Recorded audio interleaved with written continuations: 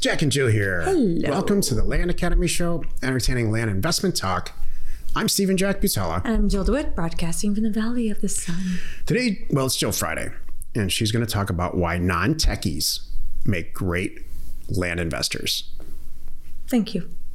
As I alluded to yesterday, because of the nature of the business that you developed years and years and years ago, the whole underlying theme of using data and mail and all kinds of technical things, we naturally attract really smart, brainy, PhD, engineering types of people.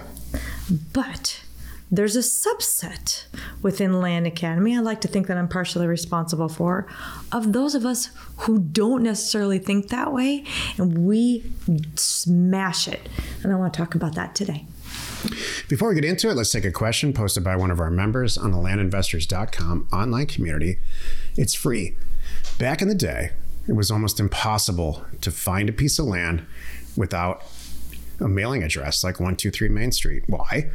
Because the post office didn't assign and still hasn't assigned the vast majority of pieces of real estate in this country. They don't need to. Nobody gets mail there.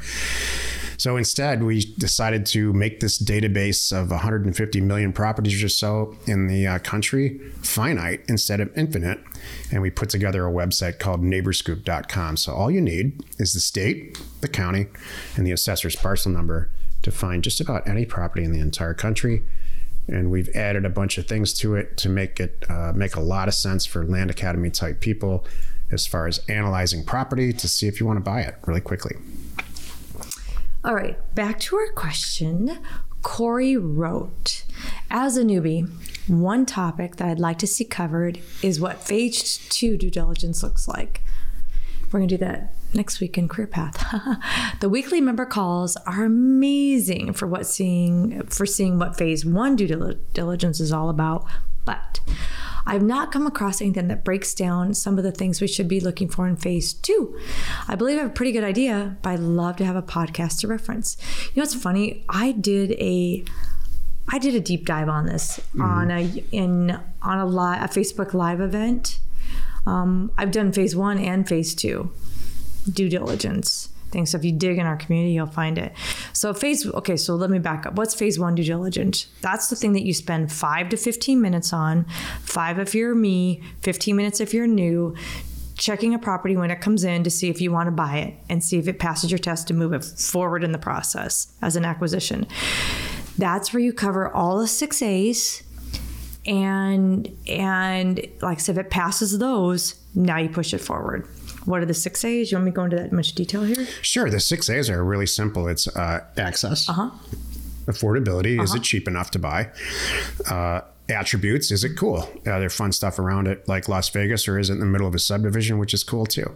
Or is it in the middle of nowhere, not so cool? Acreage, bigger's better almost always. Alive, is the person that owns a property alive, or do you have to undo a bunch of legal stuff? No. And adjacent. What is immediately next to the property, which leads you to phase 2 due diligence. So if it passes all that stuff, now you're going to move it forward to phase 2. So this could be a whole different podcast. So I'll touch on it lightly, and maybe let's make it a whole different podcast next week. Yeah. And we can deep dive a little bit more. Phase 2 is it passes all those things, but I'm not quite sure if the person, I see my buyer as a hunter and I want to make sure it's big enough, or it looks like I've got physical access, but I'm not quite sure about physical and legal access. So these are things that come up in phase 1 that you need to do a deeper dive in phase 2. So that's what phase 2 is. Phase 2 is getting to the bottom of it. Phase 2, and one of the questions that often comes up, say you've got all the 5 A's, not 100% sure on the pricing, but your initial gut is, yeah, I think it's good. So I'm going to move it forward. Phase 2 due diligence with pricing is, now I'm going to do a deep dive. I'm going to spend an hour on this. I'm going to call a couple brokers. I'm going to get their opinion on it. That's going to answer my questions. So that's what phase 2 is.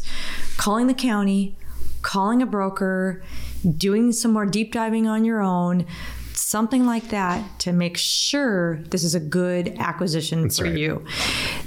What I don't want you to do in phase 2 due diligence, phase 1 and phase 2 due diligence is in the course of a 40-hour work week, 2 hours of your time.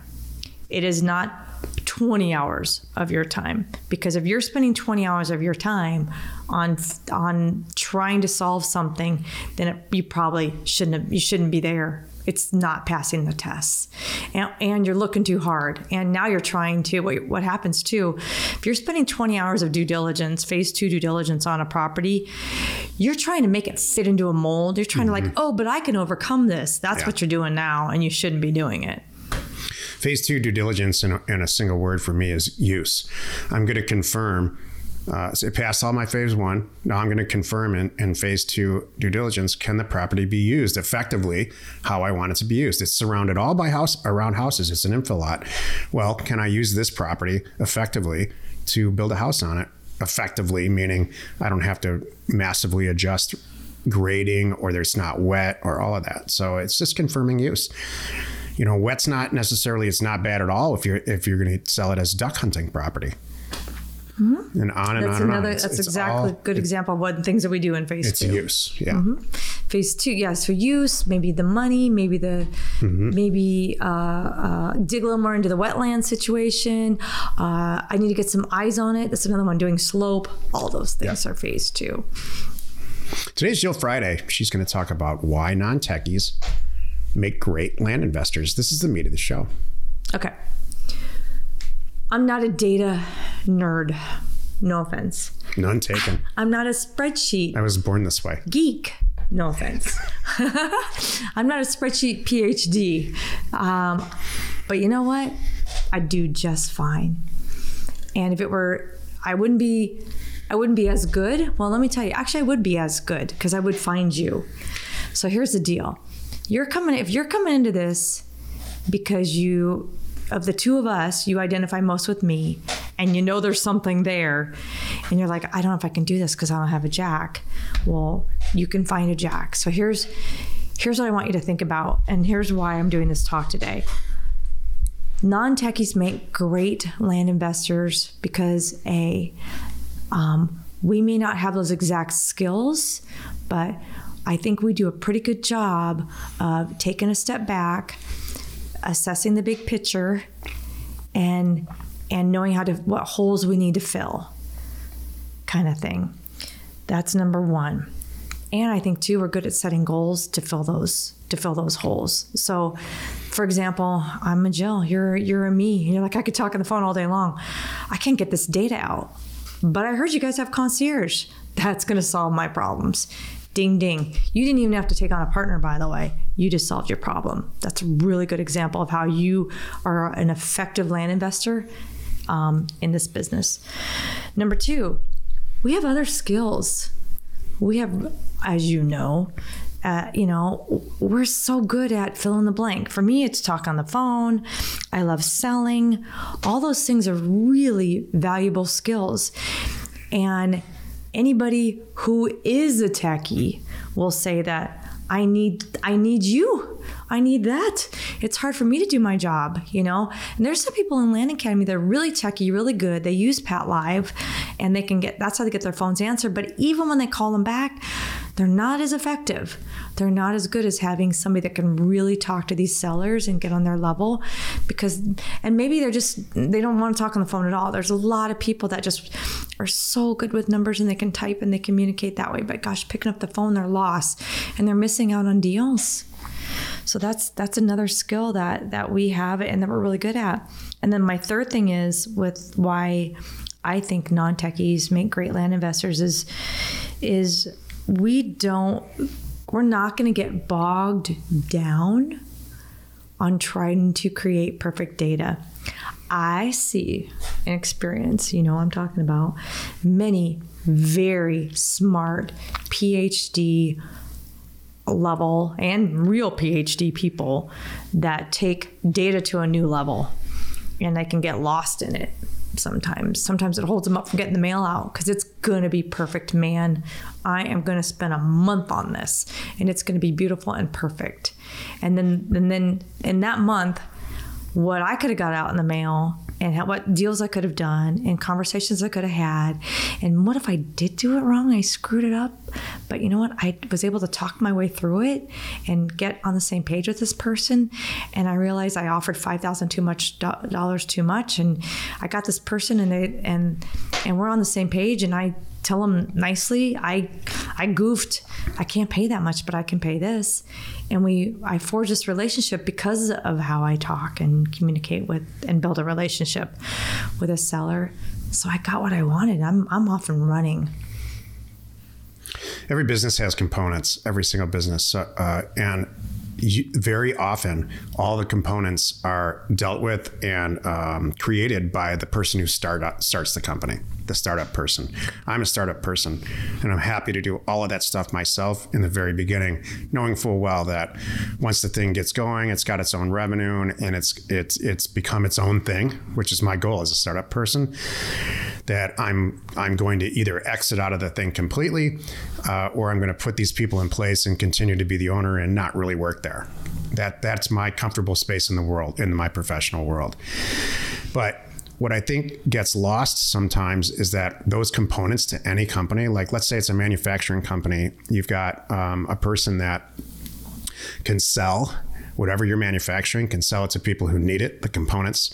You have a shop manager who can actually run the shop and run the people that work in the shop that make the components. You have the people that are actually working there to make the components. It's very, very rare on a long-term basis that that's all one person. If it is, you're never going to succeed to the point where you could succeed, because you can't make all the parts that are necessary. You have to delegate, and these components all have to work together. This business is no different. So Jill's piece of this or my piece of this, they're essential. It's not an option to just, and we've had people in the past come to us and say, who are jacks, I sent out 100,000 letters and I expect to get 25 or 30 of them back signed. I expect to take that purchase agreement, hand it without ever talking to the seller, hand it to the escrow agent, and get the deal done. Then I'm going to take it over here, give it to the real estate agent. They're going to sell it and give me my money. This doesn't work that way at all. Jill's part of this is essential, and my part of this is essential. Mm-hmm. And if you're lucky enough to be both, you're going to get away. And I am, quite honestly, both of those. But I got away with it for a while in that startup phase until I realized it's just not going to work the way it should unless I find a partner who can close these deals, essentially. So I would not have written the title this way, but I think it's really, really effective the way Jill wrote the title. I just think both components are really, really essential. And if you happen to be the person who's like, I'm going to join Land Academy and I'm going to do this, and you don't want to do mailers anymore, there's options. Yep. Or if you're like me, I'm going to join Land Academy, but I don't want to talk on the phone, there's options. Right. Whether you outsource it or take on a partner, you have options. That's my main point. I really wanted to get this out there because I want non-techies to know there's a place for you here too. Well, I think you could be the ringleader. There you go. Thank you for saying that. Honestly, in most cases, I think the tech person, the salesperson, whatever you would call it, is the driver. I think those are the people who have the dynamic personality and the ones that are seeking a better life and looking around and saying, I'm selling all this stuff for somebody else and creating a huge amount of equity for them, not me. I can go sell over here. I just need to get a couple of jacks involved. I couldn't have said it any better. I'm going to leave it on that. Happy you could join us today. 5 days a week. You can find us here on the Land Academy Show. Join us next week for another interesting episode. You're not alone in your real estate ambition. That was perfect. Thanks for that recap. I think that honestly, I in the past sent the message that answering the phone was optional. I mean, way in the distant past. It's just not the case. No. To get there, it might have been, we got away with it with doing real small deals, maybe, in the desert, but to get the really good buy for 40, sell for 100, you need to be on the phone. Well, you know what? If you don't answer your phone, you're leaving money on the table. Yeah, totally. That's the bottom line. Yep. We are Jack and Jill. Information and inspiration to buy undervalued property.